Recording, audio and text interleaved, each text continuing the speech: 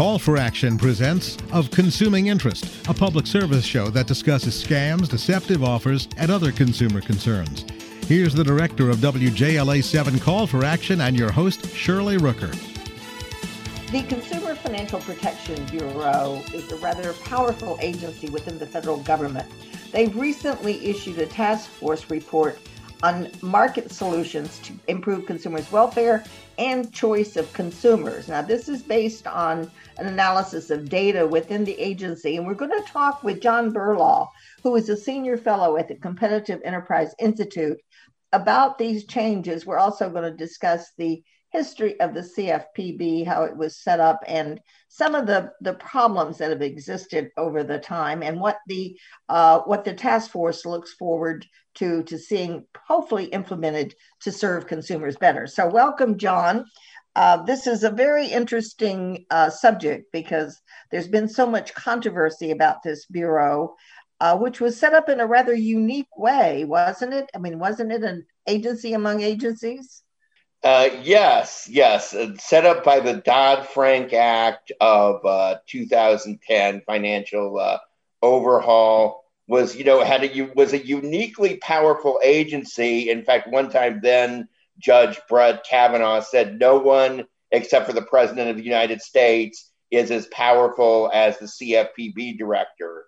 It was made it so that it is a single head of an agency, sort of like a cabinet department, but until a recent Supreme Court decision, Celia Law, the CFPB director served a 6-year term without being removable by the president. That has changed now, and President Biden was able to.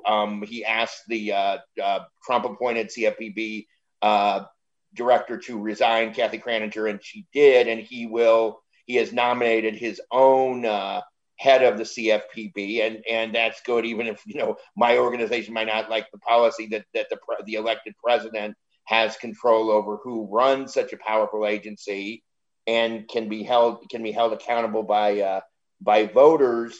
But also the agency is unique, and I would say uniquely unaccountable, in that it gets its budget entirely from another federal agency and not from Congress. Given the far reach of the agency, it gets its money from the Federal Reserve, a percentage of what the Federal Reserve gets in selling dollars. So it really, when agencies get appropriations, they have to be answerable to Congress and the oversight.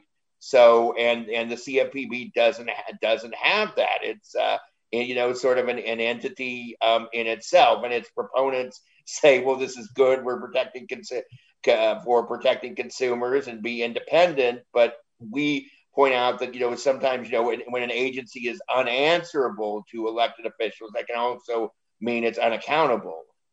Yeah, I mean, that means that there's no supervision that could be exercised by Congress in terms of choosing and picking what it was going to be able to allow the agency to do. That's a very interesting concept, because that's the only federal agency that was set up that way. Is that correct? Yes, with those two mechanisms, and the Supreme Court reined in the single director without presidential remover. Now we saw that with President Biden ask Kathy Kraninger to leave. Right, sure. Still has the issue of getting money from the Federal Reserve, which has its own issues with accountability, selling dollars.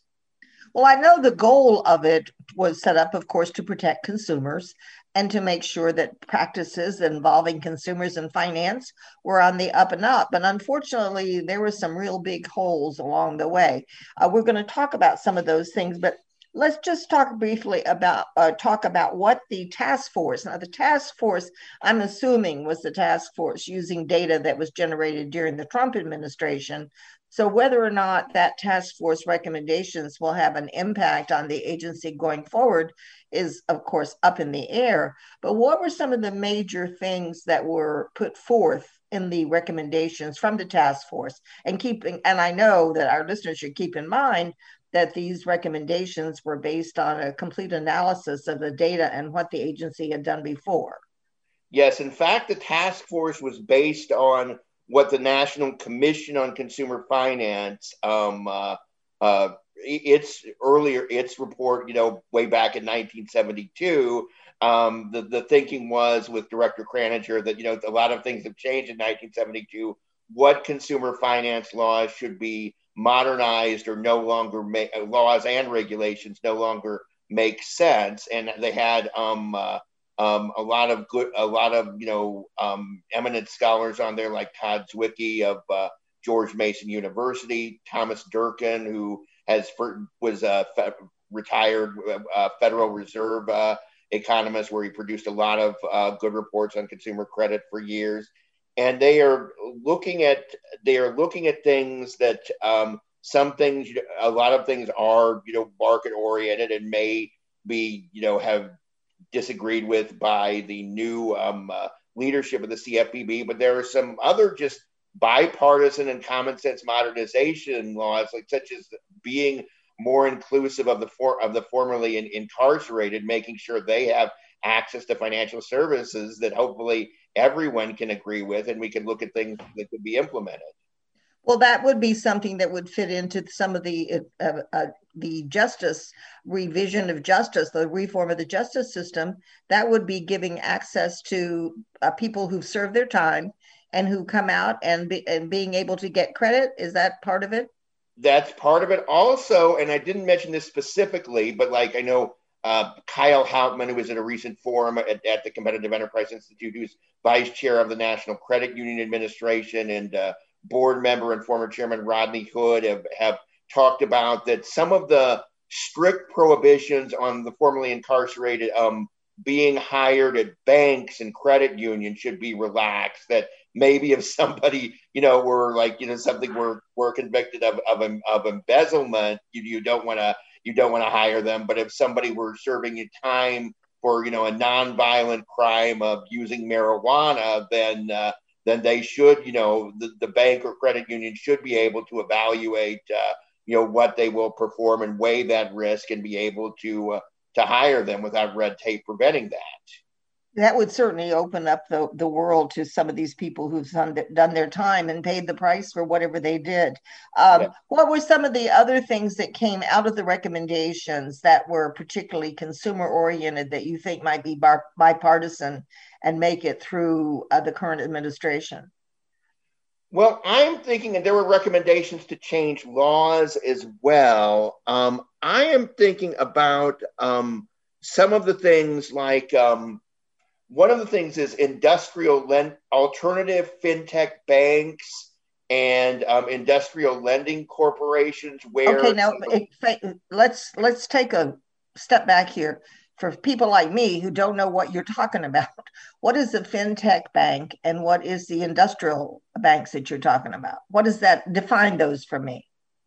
Well, fintech banks are just sort of things that might work with your app. They might involve cryptocurrency, things like peer-to-peer lending or crowdfunding, or you can see these things like now with the advanced payment app like Dave and Chime, or for with no fees or small fees, you could get advances on your pay. Hold that thought right there, John, for just a minute, because I'm sorry, we have to take a break. Let their listeners know they're tuned into Of Consuming Interest. I'm Shirley Rooker. My guest is John Berlau. He is a senior fellow with the Competitive Enterprise Institute, and we're talking about some of the suggested reforms of financial law to provide greater access and for consumers, and based upon an analysis of data that has come from the Consumer Financial Protection Bureau. So, John, as you were saying, the fintech banks have what they were doing, allowing fintech banks to do a lot of different things that cannot be done right now. Was that correct? Yes, and actually getting sort of their own charters, even if they don't do traditional things like say taking deposits. If they provide credit, if they might provide payroll advance, sort of allowing them to become in a national bank for, and have some of the same flexibility that banks do as far as being free of some of the, say, state red tape. Also, the issue, some of your listeners and you may remember when companies like Walmart applied to get an affiliated limited bank charter about 15 years ago. And there was this tremendous established banks that opposed it. And then there was sort of this, populist movement against it. And it was resulted in the FDIC putting in a moratorium that is now expired.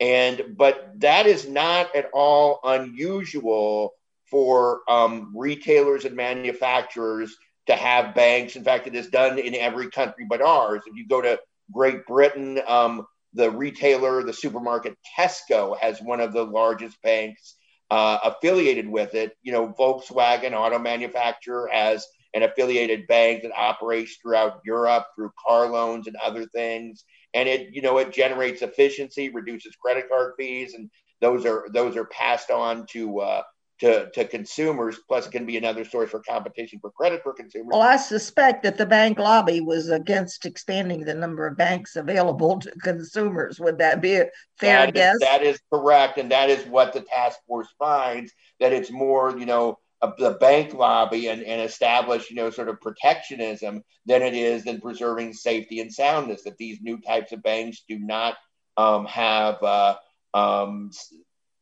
not a threat to safety and soundness. In fact, they may enhance it. I mean, right now, the CFPB is on, there are like 8 applications for industrial lending companies pending approval from the Federal Deposit Insurance Corporation, including of the e-tailer Rakuten, which I think establishing a bank here that they have in Japan. The CFPB director is on the FDIC board. And this says, well, not mentioning specific companies, it's saying that we should be able to add this type of competition in the system. And why wouldn't we let, like, say, Walmart or Warren Buffett's Berkshire Hathaway or others be able to use their skills to run a bank? They can't do worse than the Wall Street banks did in the run up to 2008. So why do not have this new competition in the system? Oh, that's a good point. Yeah. And do you think that this is likely to happen, or is it too far in the future to get a sense of what the administration might do? Well, it's interesting to see. I mean, this is hopefully on like this is an issue in particular and some other issues that say, I mean, in Great Britain, it's not controversial to say that Tesco as a bank, that one of the the prime minister's officials from the Labor government who worked for Tony Blair and Gordon Brown said had praised Tesco's bank. So hopefully these applications are pending at the FDIC, and someone from the appointee from the Trump administration, Yelena McWilliams, is still the head of that, but they have other Biden administration officials on there. Hopefully they can come up and at least approve some of them while they're there. So I am hopeful, and we are trying to make at the Competitive Enterprise Institute the persuasive case, to allow these banks to provide more competition. I know Kyle Hauptman said, the vice chairman of the National Credit Union Administration, said at our forum that he is trying to approve newly formed credit unions. We have a real problem in that just a handful of de novo or new banks have been approved over the past decades, whereas before it was like 100 a year all through the 80s and 90s. So there really needs, and Yelena McWilliams at the FDIC has said that this is going to be a priority to approve new banks. So that's gone, from just a handful to like about a dozen or 2 dozen a year. So hopefully that trend will continue. Yeah, it's I can see where perhaps we were doing too much in the past, opening up banks, and maybe the regulations and oversight wasn't as great as it should have been. I have no idea. I'm not an authority. but it does seem to me like there's room for some growth and improvement here, and that some of these task force ideas may be very effective. The bigger thing that I look at is what is the accessibility for consumers? What does it do for consumers to have this type of banking available to them? And it certainly seems to me that competition is always a healthy thing. Now, one of the other things that I know that I read about in a report that you had done, actually, that one of the problems with the Dodd-Frank Durbin Amendment was that the way it put a cost controls on bank fees and then banks and credit unions could charge to retailers, and that sometimes those were below market costs, those price caps. Anyway, we're going to take a brief pause here, and I want to come back and talk about that, John. That to me is very interesting. It seems almost anti-consumer in a way, because somebody's going to pay the price for it. So anyway, let's just take a brief pause here. Let our listeners know they're tuned in to Of Consuming Interest. I'm Shirley Rooker. My guest is John Berlau. John is senior fellow at the Competitive Enterprise Institute, and we're talking about some financial reforms that may be of use to consumers and what the future is likely to be in terms of those reforms. So, John, going back to the price controls to me have always seemed like something that maybe we don't want to do that because it's artificial and doesn't let the market operate. How do you feel about it? I generally feel that the same way, and I think economists of the left and right have said that you can't, that you can't really. It's not going. It will create new distortions that economists there are economists on the left who will say if you want something more, you subsidize it, but you can't say that the market must produce it or can't charge above a certain amount. That would be that price floors would create surpluses and price controls. Even Paul Krugman has said that rent has criticized rent controls for producing housing shortages. If you put a price control, say that a bike would be $1, and when somebody has to a manufacturer has to pay $300 to make it, no bikes are going to be produced. So it's very it's a very inefficient way of accomplishing a social good. But there's a justification for public utilities, but they do have an analysis where it's a reasonable rate of return. The Durbin Amendment on debit cards from Dodd-Frank does not even say reasonable rate of return or allow for a small profit. It says they must be reasonable and proportional to the actual cost, that banks cannot charge retailers, banks and credit unions cannot charge retailers for debit card transactions unless they are reasonable proportion to the actual cost, and that they can't even include some of the fixed costs in that. So, yeah, I'm sorry, go ahead. No, somebody, it costs a lot too. It's not just, sometimes these are derisively retailers lobby, say these are swipe fees, but it's more than just swiping your card. Somebody has to set up an infrastructure and also account for things like ransomware and all the computer hacking, computer viruses, other things. Those things cost money. So what happened after the Durbin Amendment, and what will happen even more if it's expanded to credit cards or the price controls get even more stringent, is that consumers paid, and in a lot of cases the poorest consumers paid through loss of free checking, which many banks and credit unions could no longer do after they lost this revenue from retailers, and included some of the biggest retailers like Walmart and Home Depot. I just mentioned I thought Walmart should get a bank, but I don't want Walmart to get this break from the government where on the backs of consumers. Sure. No, I totally agree with you.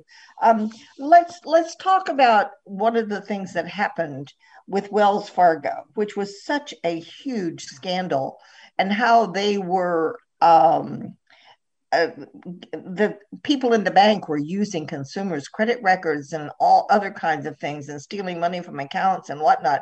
And this went on right under the nose of the Consumer Financial Protection Bureau, did it not? Well, it did under the Cordray Consumer Financial Protection Bureau. It sort of came to light right after Kathy Kraninger or actually Mick Mulvaney had been temporary director, and he really, he fined them a lot, and I think made sure it stopped, and consumers got were compensated for this. So it's that's the thing when you're going after, doing regulation by enforcement and going after different, like say auto lenders that are out of your or auto dealers that are out of your jurisdiction. Sometimes you ignore the big things. Well, this was a big thing. I know that they've gone after payday lenders, and some would say that has caused the poor people to suffer because of their lack of access to credit. But this was such a huge fail. It was really astonishing. Do you think that some of the problems that contributed to this, a lot of it, I think, had, from what I read, had to do with the politics, the internal structure, and a lot of other things. Do you think a lot of those issues are being resolved and that the agency will be on a stronger footing? Well, a stronger footing. I don't mean it literally stronger. I mean on a more even keel footing. I am hopeful that there will be Rohit Chopra hasn't been confirmed yet. I'm hopeful that there will be more clear rules when there's a clear violation rule, that it will be punished, but that we will not have something by regulation, by guidance document, or what Richard Cordray, Obama's appointed director, actually said he would do by regulation by enforcement. There was the case that a court ultimately and unanimously reversed when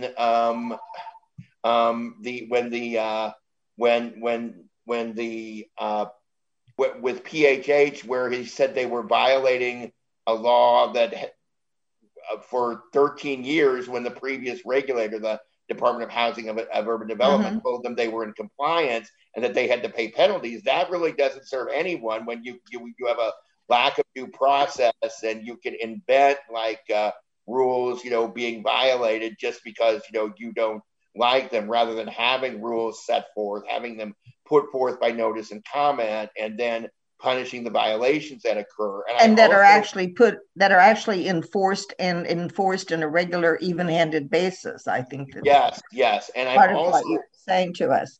Yes. Well, I can't believe that we're just about out of time.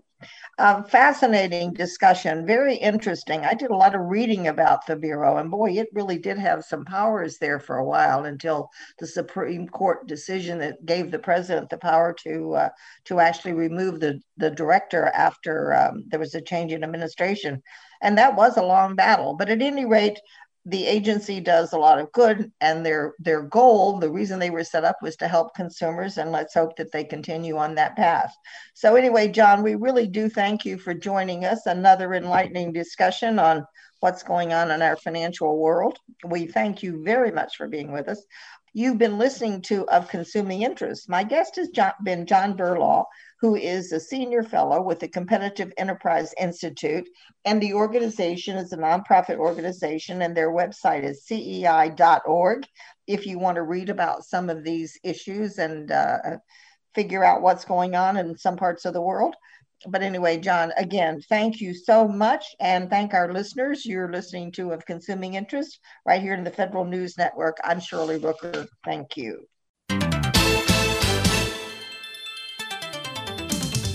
Of Consuming Interest is a public service program presented by WJLA 7 Call for Action, hosted by Shirley Rooker. Call for Action is an international nonprofit network of hotlines which offer free and confidential assistance. If you have a complaint, contact Call for Action at 301-652-HELP. That's 301-652-HELP.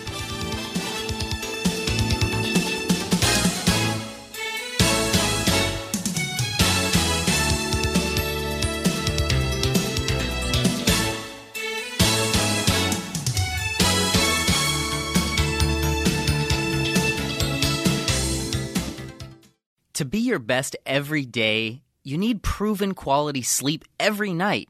Science proves your best sleep is vital to your mental, emotional, and physical health.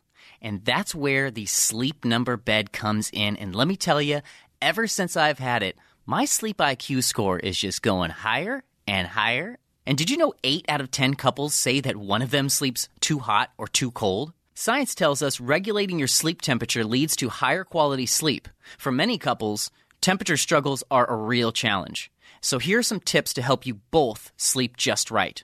Look for beds designed with temperature benefits such as the new Sleep Number Climate 360 Smart Bed that actively warms and cools each side so you both sleep blissfully comfortable. And now save 40% on the Sleep Number 360 Special Edition Smart Bed. Plus, special financing for a limited time. Only at Sleep Number stores or sleepnumber.com/podcast1. Sleep Number, the official sleep and wellness partner of the National Football League. Subject to credit approval, minimum monthly payments required. See sleepnumber.com for details.